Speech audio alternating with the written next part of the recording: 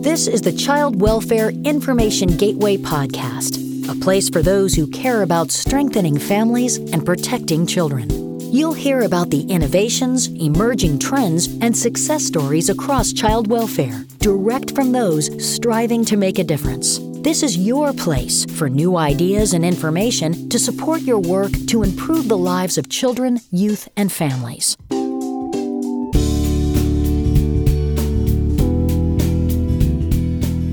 Welcome again to the Child Welfare Information Gateway Podcast. Tom Oates here, and glad to be with you once again as we share some of the insights, innovations, and lessons learned across the child welfare field.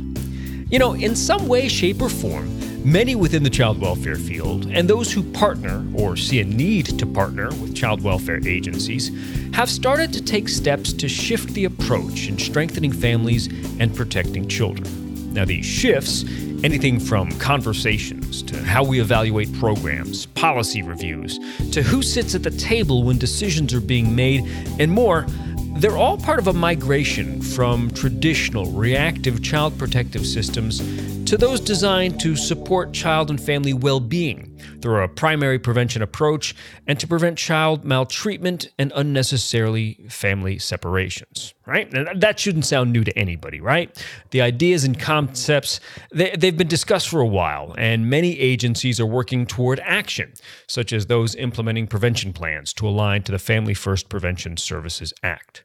But we're now seeing a collective national effort, a partnership with the Children's Bureau and 3 national organizations working across the public, private, and philanthropic sectors to assist jurisdictions in this migration. Thriving Families, Safer Children, a national commitment to well-being, is a joint effort of the Children's Bureau, Prevent Child Abuse America, the Annie E. Casey Foundation, and Casey Family Programs. Now, the goal is to assist those local jurisdictions with their efforts to develop just and equitable systems that bring communities together to leverage resources and information sharing to reduce the need for foster care and support families, ideally, before they'd come in contact with Child Protective Services.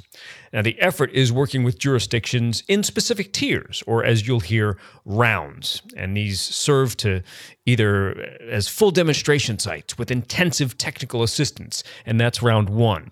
Or they'll work to focus on policy and system reform at the local level. That's round 2. Or in a broader sense, to share the lessons and best practices, including those that have been learned from rounds 1 and rounds 2, and that is round 3. Well, we're going to spend the next 2 episodes here on the Child Welfare Information Gateway podcast diving into the Thriving Families effort. We were lucky enough to bring together Dr. Melissa Merrick, President and CEO of Prevent Child Abuse America, Frank Alexander, Managing Director of Judicial and National Engagement Systems Improvement from Casey Family Programs, and Sandra Gasca-Gonzalez, Vice President, Center for Systems Innovation with the Annie E. Casey Foundation. So this is part 1, where we discuss the first-of-its-kind effort and how the partnership formed with these organizations and the Children's Bureau, and how this effort is viewed and implemented as a public health approach, and what states and jurisdictions and their partners can do to help ensure the effort bears fruit and leads to, as the name indicates, families that thrive.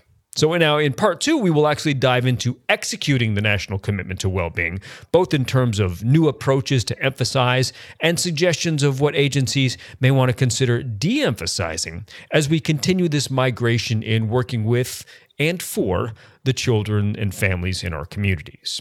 All right, let's get to it. Our conversation with Melissa Merrick from Prevent Child Abuse America, Frank Alexander from Casey Family Programs, and Sandra Gasca-Gonzalez from the Annie E. Casey Foundation.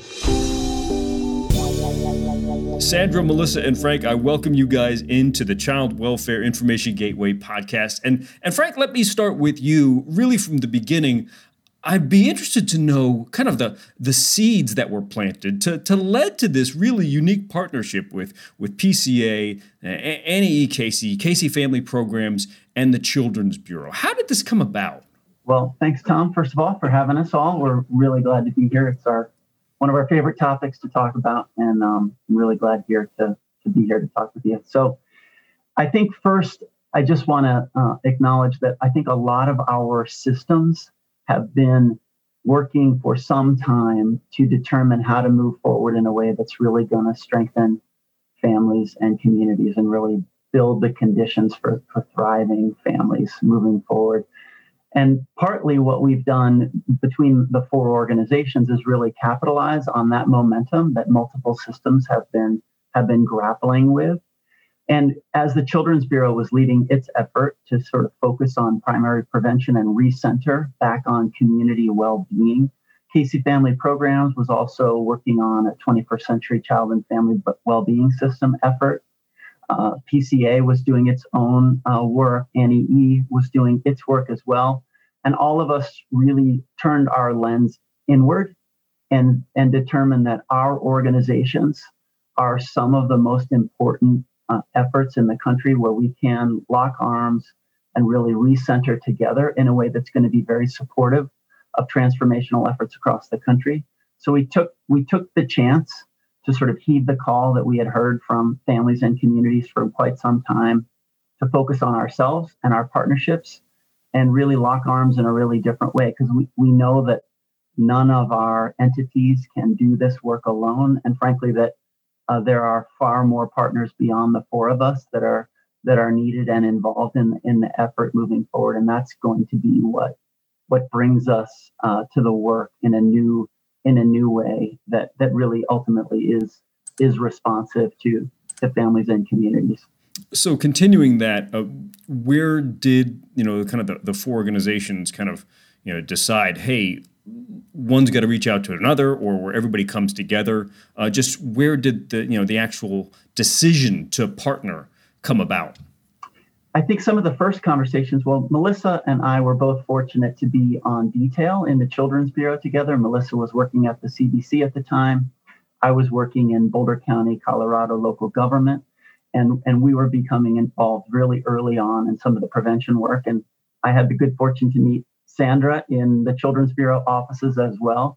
So we were able to have some pretty intimate conversations at the time around what our organizational work was focused on. And I think some of the first effort happened between an outreach between the Children's Bureau and Casey Family about how can we lock the focus around primary prevention and the 21st Century Child and Family Well-Being together in a way that's going to bring philanthropy jurisdictions across the country together. So I think that was really some of the initial conversations that led to this effort.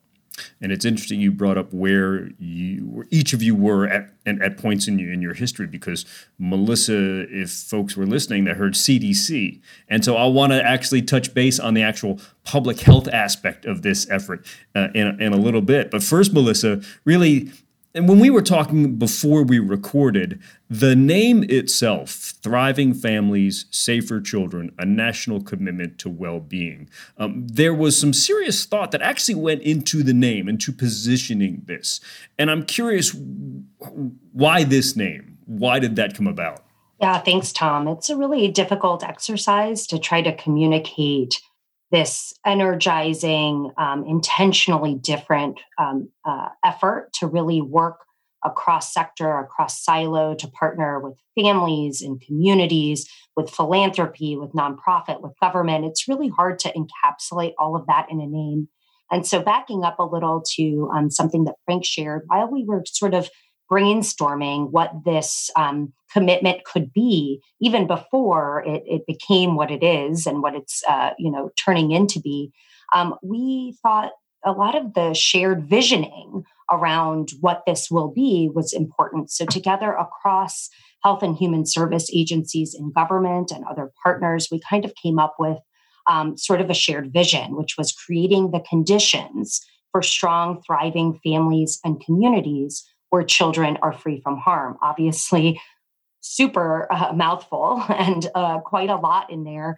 And so, just anecdotally or internally, we kind of called it the proof of concept. We knew that prevention was happening in communities. We knew that some were really leading the way and others were wanting to learn from other communities. So we knew all of these things were happening and there were these seeds. So this proof of concept internally kind of helped us to encapsulate what this was. But of course, externally, what does that mean? I mean, really, for some of us internally, we don't know what that means. So really it was, well, how do we really, again, put words to really capture the breadth and wealth of things that we were trying to do differently in partnership for prevention. And so really thriving families, I mean, the word thriving, I think is so salient. It's not that we want families and children to just get by. We want them to thrive. So that was really important.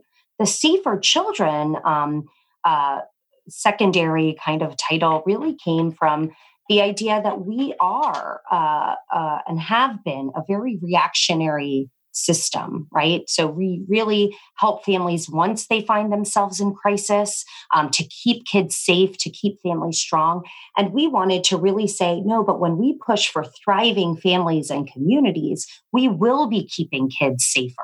Right. So it was important to kind of meet the field where it is, as Frank says, and you'll hear throughout this conversation, I'm sure, many, many, many of us and many others have been pushing for this kind of transformed system and a new way of looking at prevention. But still, our systems are situated and funded and supported in this very reactionary child protection focus. So we really wanted to show the field how we are balancing these two concepts. It's not doing away with child protection in support of thriving families. It's thriving families will have safer children. And it's really this national commitment to child and family well-being that we think all of us need to get on board with and to really ascribe to and partner with to actually change outcomes for children and families, to really help children and families reach their maximum health, life, and prosperity outcomes. So really that's why this name now. I will say, again, I said so much in there, but names are iterative, right? Maybe at some point it will change with the movement and the energy behind this national commitment to child and family well-being. Well, it's the first step to creating an identity to the movement itself.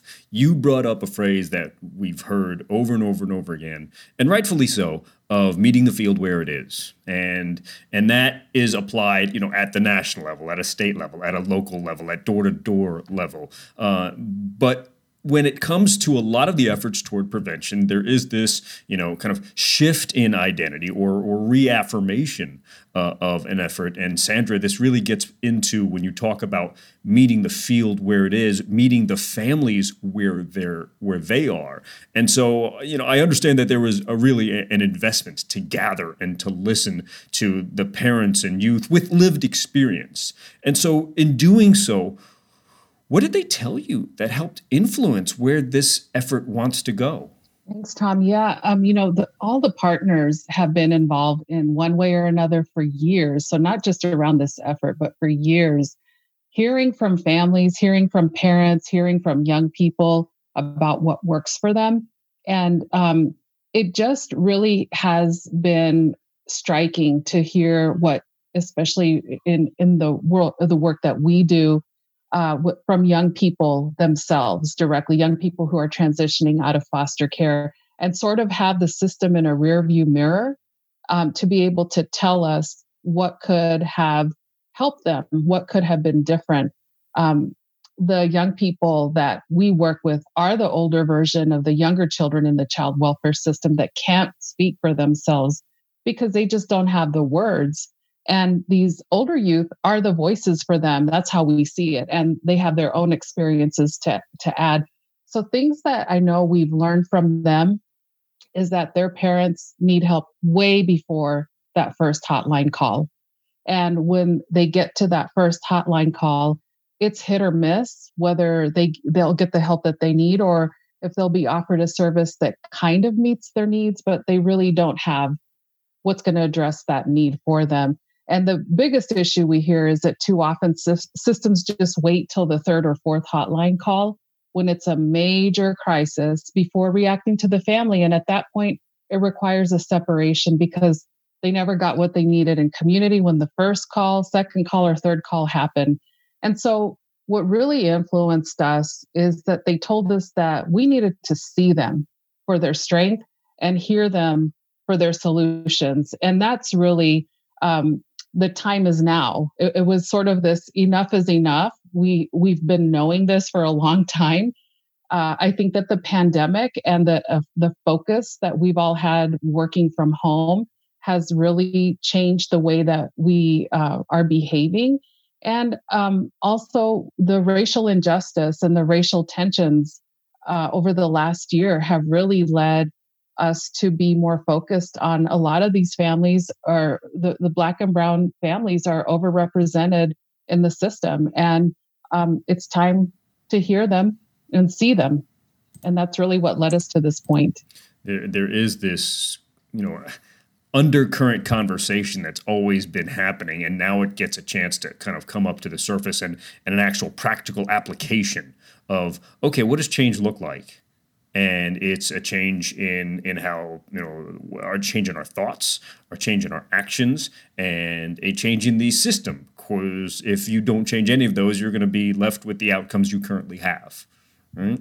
And so we are talking about these changes, so to speak, or how things are going to be applied differently. And so when it comes to thriving families, safer children, a national commitment to well-being, the way at least we're starting with implementation is various sites and jurisdictions at various levels. And Frank, I know there is this larger group of these tier 1 sites and jurisdictions. Could you walk me through the characteristics of these of these demonstration or these tier 1 sites? Absolutely. And I'd say just to kind of dovetail on what Sandra's saying, I think the first characteristic, without question, that's across all 4 of the initial round 1 sites is lifting the voice of community, family, parent, youth experts in driving the transformation that they seek. And I think that is the commonality, really. That's sort of ground 1, starting point 1 in every one of the round 1 sites, which is a fantastic place to begin to deepen the work and approach it very differently. Our systems historically have, in their silos, have reacted to crises and sort of responded by and been driven by crises. But as we want to move to well-being and thriving communities, we have to fundamentally approach the work completely differently, which is to not have the silos and the systems drive the work, but have communities and families drive the work. I think that is the first thing. So what we're experiencing already, and it's not just with the 4 jurisdictions, but it's among the 4 partners and our other partners, is how are we going to strengthen the way that we do that? So Sandra named quite a few ways that we're really contemplating that. We all have a much deeper commitment around it. I think we've always been committed to it, but I think in this year and in this effort, we know that we have to really redouble our efforts and recenter and strengthen and lead from that place in a different way. So I think that is for sure one of the top characteristics.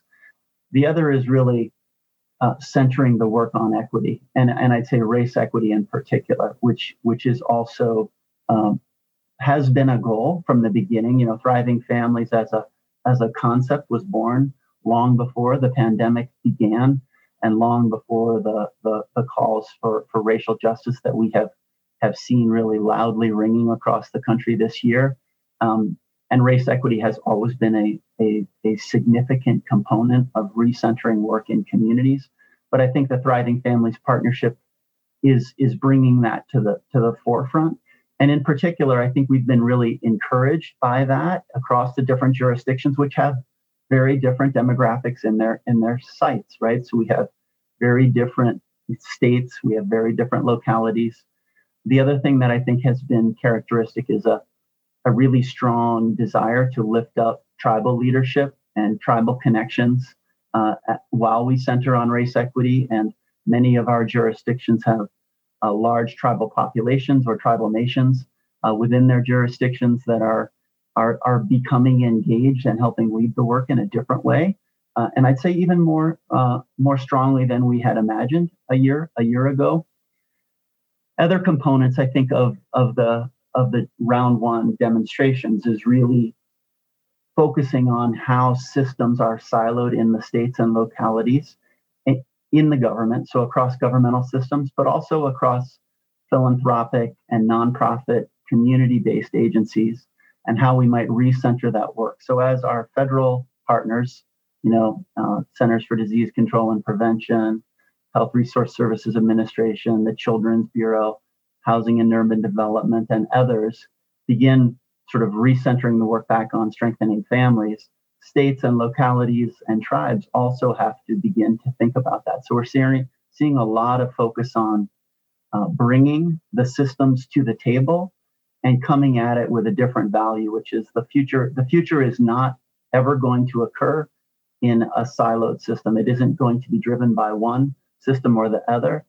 The power is in the nexus of systems, in the collaboration across systems, in the integration of systems, because families don't live in silos, youth don't live in silos, communities are not silos. They're dynamic ecosystems, and we have to begin the long hard work, I think, across sectors to recenter and break those pieces apart so that we can reconstruct around strengthening families and communities, because resiliency and wholeness and well-being are centered in communities and families and neighborhoods and the conditions within which they exist and are built.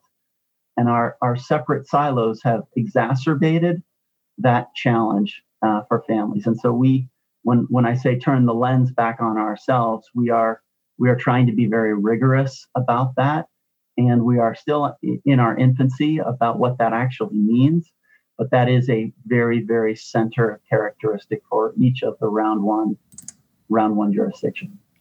I'm curious to, when you address, it's the change at the systems and the systems that work together, but those systems are executed and applied by individuals, right? And so it's at the execution level, as you talk about turning the lens on yourself. How does something like this change the questions that caseworkers, that administrators, that even leaders ask? Because if we go back to like the traditional or the reactive approach, the questions that were asked in those systems or the way those systems were applied, how different are the new questions that we should be asking when we're executing maybe this shift? I think they're completely different, because it's flipping the model upside down on the focus. And I think Sandra gave a good example of that, of just when you speak to youth and parents and families about the trauma that they've experienced in the separation of their families over their life course, they always ask, why did it take separation for me to get help? Why did it take my removal from my family to access support? So I think what agencies can do, child protection agencies can do, the hard questions they can ask themselves are, what would it look like if solving this problem was easier? What would it look like if solving this problem happened much sooner? What would it look like if this family never needed the child protection hotline? And what kind of relationships do I, as a child protection worker, as an agency leader, do I need to build in my community with families, with other partners, with non-traditional players to strengthen families and communities, so that what I know are precursors to families becoming deeply involved in my agency are actually addressed sooner, more rapidly, with strength and centered on what families, youth, and parents are asking of us. And it's once you ask the hard question, the answers, I think, begin to be easier. And we don't simply look for very deep-end institutional solutions that are complicated, that are costly, and that oftentimes are adding additional trauma to the experience that a family or a youth or a parent has in the crisis that they're experiencing. And this is a lot where that diversity of your partners and the strength of your partners and your relationships come into play, because a lot of times the answers that come from those questions may not be in your own wheelhouse, but they may be within somebody else's. But if you've got that relationship, then everybody is offering something and bringing something to the table. And it kind of leads towards something we hinted a little bit earlier of this public health approach. And Melissa, with your background and connection in working with the CDC and now with PCA, I'm curious to how a public health approach, and I put that in quotes, of a public health approach is applied and defined when it comes to this particular prevention effort.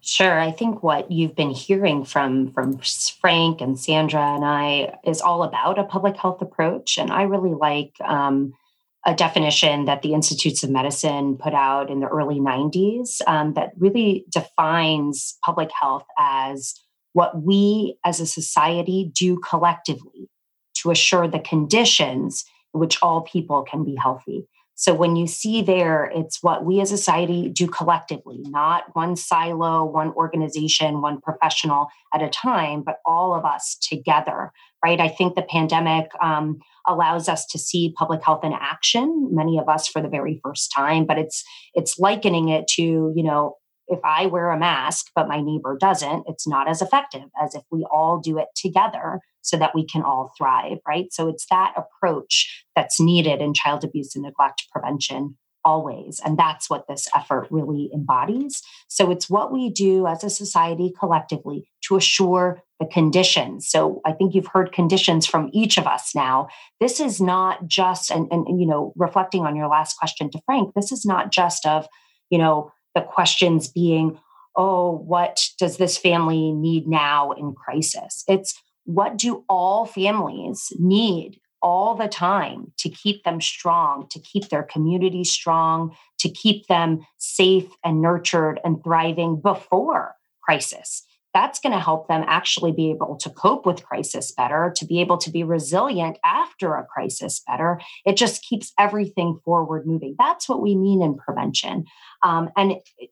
These to assure the conditions in which all people can be healthy and thrive. Again, public health, I think, is about everyone. It is not meant, though, to disappear the groups and communities that we know experience a disproportionate amount of the burden of adversity, of child abuse and neglect, of poverty, of all these other conditions that really interconnect and intersect, right? It's all of that. And so I think the decision, that this commitment would be around applying a public health approach really came from the fact that public health requires a comprehensive approach. It requires all sectors, all people. It really lifts up the fact that we all have a role to play in keeping all children safe and nurtured and secure. And that means keeping families strong, keeping communities strong and thriving. It means commitments and efforts at every level of the social ecology. It means individuals, individual families, yes, the parenting skills, the coping with trauma, addressing trauma in families, yes. But it also means that a community, having community supports, family resource centers, evidence-based home visiting, services that families can access. It also means efforts at the societal level, right? Livable wage, minimum wage. These are processes or policies even that provide economic supports to families. That helps to reduce some of the parental and community stress that's on families, which we know are risk factors for child abuse and neglect. So it's really honoring the fact that no one system, no one entity, no one organization can take this on alone. Prevention can only happen in partnership. And we are so thrilled to have these 4 national partners at the helm of really trying to operationalize what this commitment needs to look like. But it's also, there is room at the table for many, many other partners because we need all of us working together creatively, differently, transformationally, if we really expect that children and families will thrive. So you've painted the picture Melissa, of where, what it looks like when everybody is at the table, and getting the partners and creating that kind of that community, that public health approach, and the strength in numbers and all the various partners to recognize, hey, what is it that all families need, and are we providing that at an equitable level for our community? So that's point B. Many jurisdictions, Frank, however, are still at point A. What does it look like in helping those jurisdictions kind of move from that traditional reactive system to one that really supports child and family well-being and prevention? And that's a tough question, because it really is, okay, we've all got the goalposts in mind, but how do we march it down the field? What does this look like in terms of transforming either an agency or a jurisdiction? Well, I think the first thing is that we are also, the 4 national partners and the partners that we work with, we are also doing this work. So we are committed to doing this work with jurisdictions, with families and communities, because we know that we have to operate differently. If we want to see transformation, then we have to operate transformationally. And I think, although that sounds relatively basic, it's very complicated, and it's one of the most important things that we can do if we want to shift from reactivity to proactivity and strengthening families and communities. And it's to stay together, to lock arms, and actually to relish the discomfort that we're starting to experience, because it is discomfort that has been necessary for quite some time, and we have to own it. And so one of the most important things I think that we will see in the round 1 jurisdictions and with the 4 partners, and frankly with the round 2 jurisdictions, of which we have an enormous desire to join the Thriving Families, Safer Children momentum, is continuing to support each other, to be uncomfortable, to have hard conversations, to stay at the table, to roll up our sleeves, and to work together, because collaboration is the beginning, but then we must develop shared vision, shared strategy, and those shared efforts require us to begin sort of the difficult process of disassembling some of our work and reconstructing it with families and communities at the center. And I think subtle things like when we say child protection is our North Star, right? Then we focus on protecting children, and we end up, unfortunately, protecting children from their families. We don't actually strengthen families and keep children safe with their families. So recentering on child and family well-being is a fundamental shift of our North Star. So moving from reactivity to proactivity means understanding that we do have a different North Star. It's not simply protecting a child, it's building thriving families and communities and centering child and family well-being together. And once we see that North Star is shifting, then our over-reliance on the child protection system to really solve these root problems, these community problems, these population level problems will begin to shrink, and our focus will rightly move to where it needs to be. And I think once we can commit to that collective discomfort, and I think this is going to be one of the biggest things that all of us on the 4 partners on the call, have to stay centered on is we want to encourage our teams, our people, our partners to relish the discomfort and not run from it, because silos are built oftentimes when people run from each other because the discomfort of working together, facing difficult issues like racial injustice, race inequity, egregious disparities, egregious levels of poverty, community conditions that are causing the disparities that we see. When we run back to our silos and then sort of build reactive systems where we can, quote, control the outcome within those systems, we will never, ever achieve what families and communities and youth and parents have been asking of us for so long. So I see that as one of our most critical steps in this work right now. there's an aspect of asking questions, right? But it's very, very difficult when you ask the questions of yourself, to challenge yourself. And Frank, you brought up, turning the lens on yourself, because it's very easy to point out things you think are wrong over there. It's very difficult to recognize when things are wrong when you're looking in the mirror. And that's kind of the place to just start with everything and question everything. You guys had mentioned that clearly the pandemic and everything that 2020 brought us, kind of brought a lot of this to light, but that the effort itself, there had been the groundswell and the seeds beforehand. But I am curious of how the pandemic itself may have shifted or influenced the effort as the momentum was really building over the past number of months. I'm going to kick that to Sandra to start, and then I could follow up.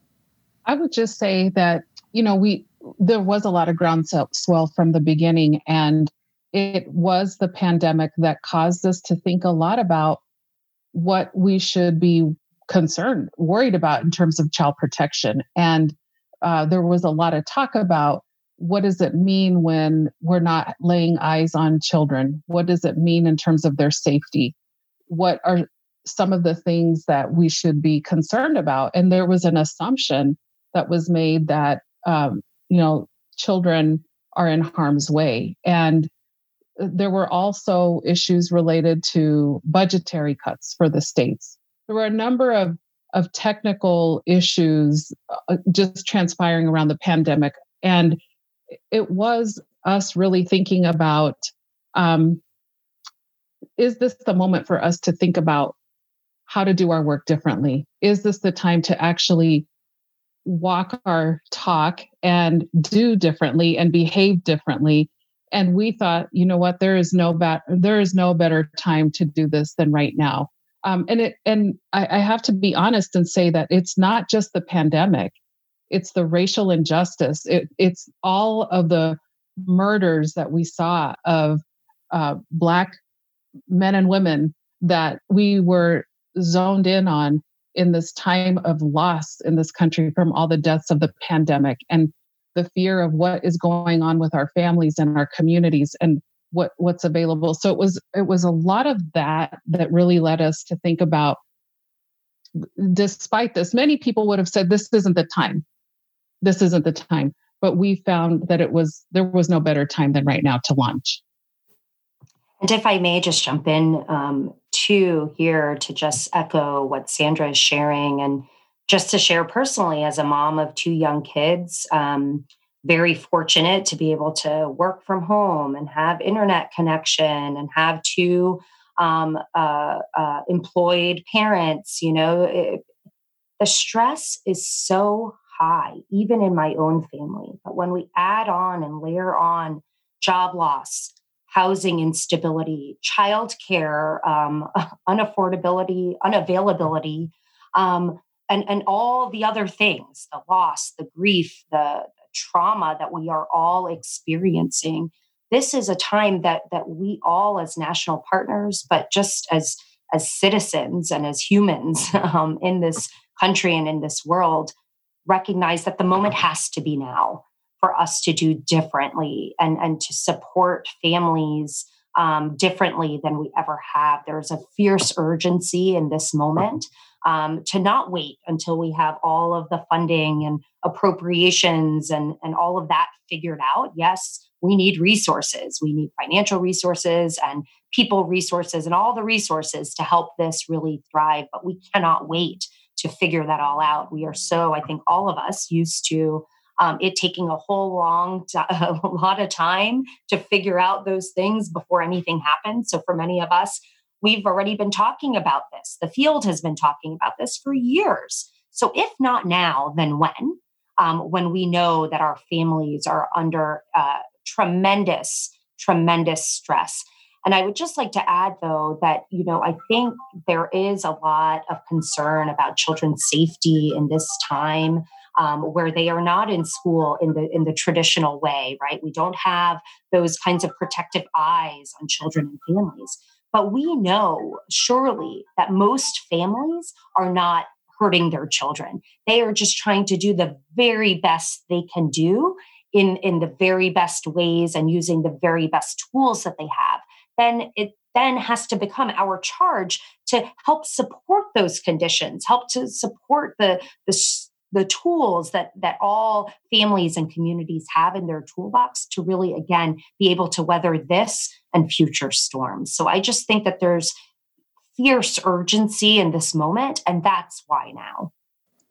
And I would just add, Tom, the one thing that I think I'm incredibly grateful to the partners for the work that preceded this year with the COVID pandemic and the calls for racial justice, because those issues, those calls have only clarified our commitment, have only doubled us down on the commitment to move forward together in a different way. And I think disasters do this. Disasters bring out what's always been underneath the surface to the surface. And they provide an opportunity for us to really think about broad-based solutions in a different way, having been involved in a number of huge environmental and economic disasters in the past, and having to do community work in the context there. You see communities can either come together and rebuild better, rebuild differently, and recenter on strengthening families, or they fall apart, and coming out of the disaster takes sometimes decades. So I think one commitment that we all need to kind of double down on is that moving through this pandemic and the subsequent economic repercussions of it, and the burden and the stress that it's bringing to communities and families, requires us to seize this opportunity and move this work forward at the accelerated pace that this window does give us. This is a once in a generation opportunity for us to really move systems forward at rapid speed. And I think the pandemic has given us that not only urgency, but desire and opportunity. So that's just half of the conversation. In part 2, we discuss the roles of the national organizations and how agencies and caseworkers can best prepare. And with partnerships such a critical element, we also discuss what makes a good partner. And that goes for those in the child welfare field as well. What agencies should be doing to be good partners themselves. Plus, how to keep families and the lived experience as a continuous influence in the work and the plans moving forward. It's a great continuation of the conversation. So now, if you head over to this episode's webpage on childwelfare.gov, we'll have links to each of the organizations and other resources supporting this shift toward primary prevention, along with materials that support transforming systems to become more equitable and just. Again, my thanks to Melissa Merrick from Prevent Child Abuse America, Frank Alexander from Casey Family Programs, and Sandra Gasca-Gonzalez from the Annie E. Casey Foundation. Hey, so look out for our next episodes. Of course, you can find the Child Welfare Information Gateway podcast on Apple Podcasts, Google, Stitcher, SoundCloud, and Spotify. Subscribe and get all of our episodes sent right to you. Thanks again for your time and being part of this community on the Child Welfare Information Gateway podcast. I'm Tom Oates. Have a great day. Thanks for joining us for this edition of the Child Welfare Information Gateway podcast. Child Welfare Information Gateway is available at childwelfare.gov and is a service of the Children's Bureau, U.S. Department of Health and Human Services, Administration for Children and Families. The views and opinions expressed on this podcast do not necessarily reflect those of Information Gateway or the Children's Bureau.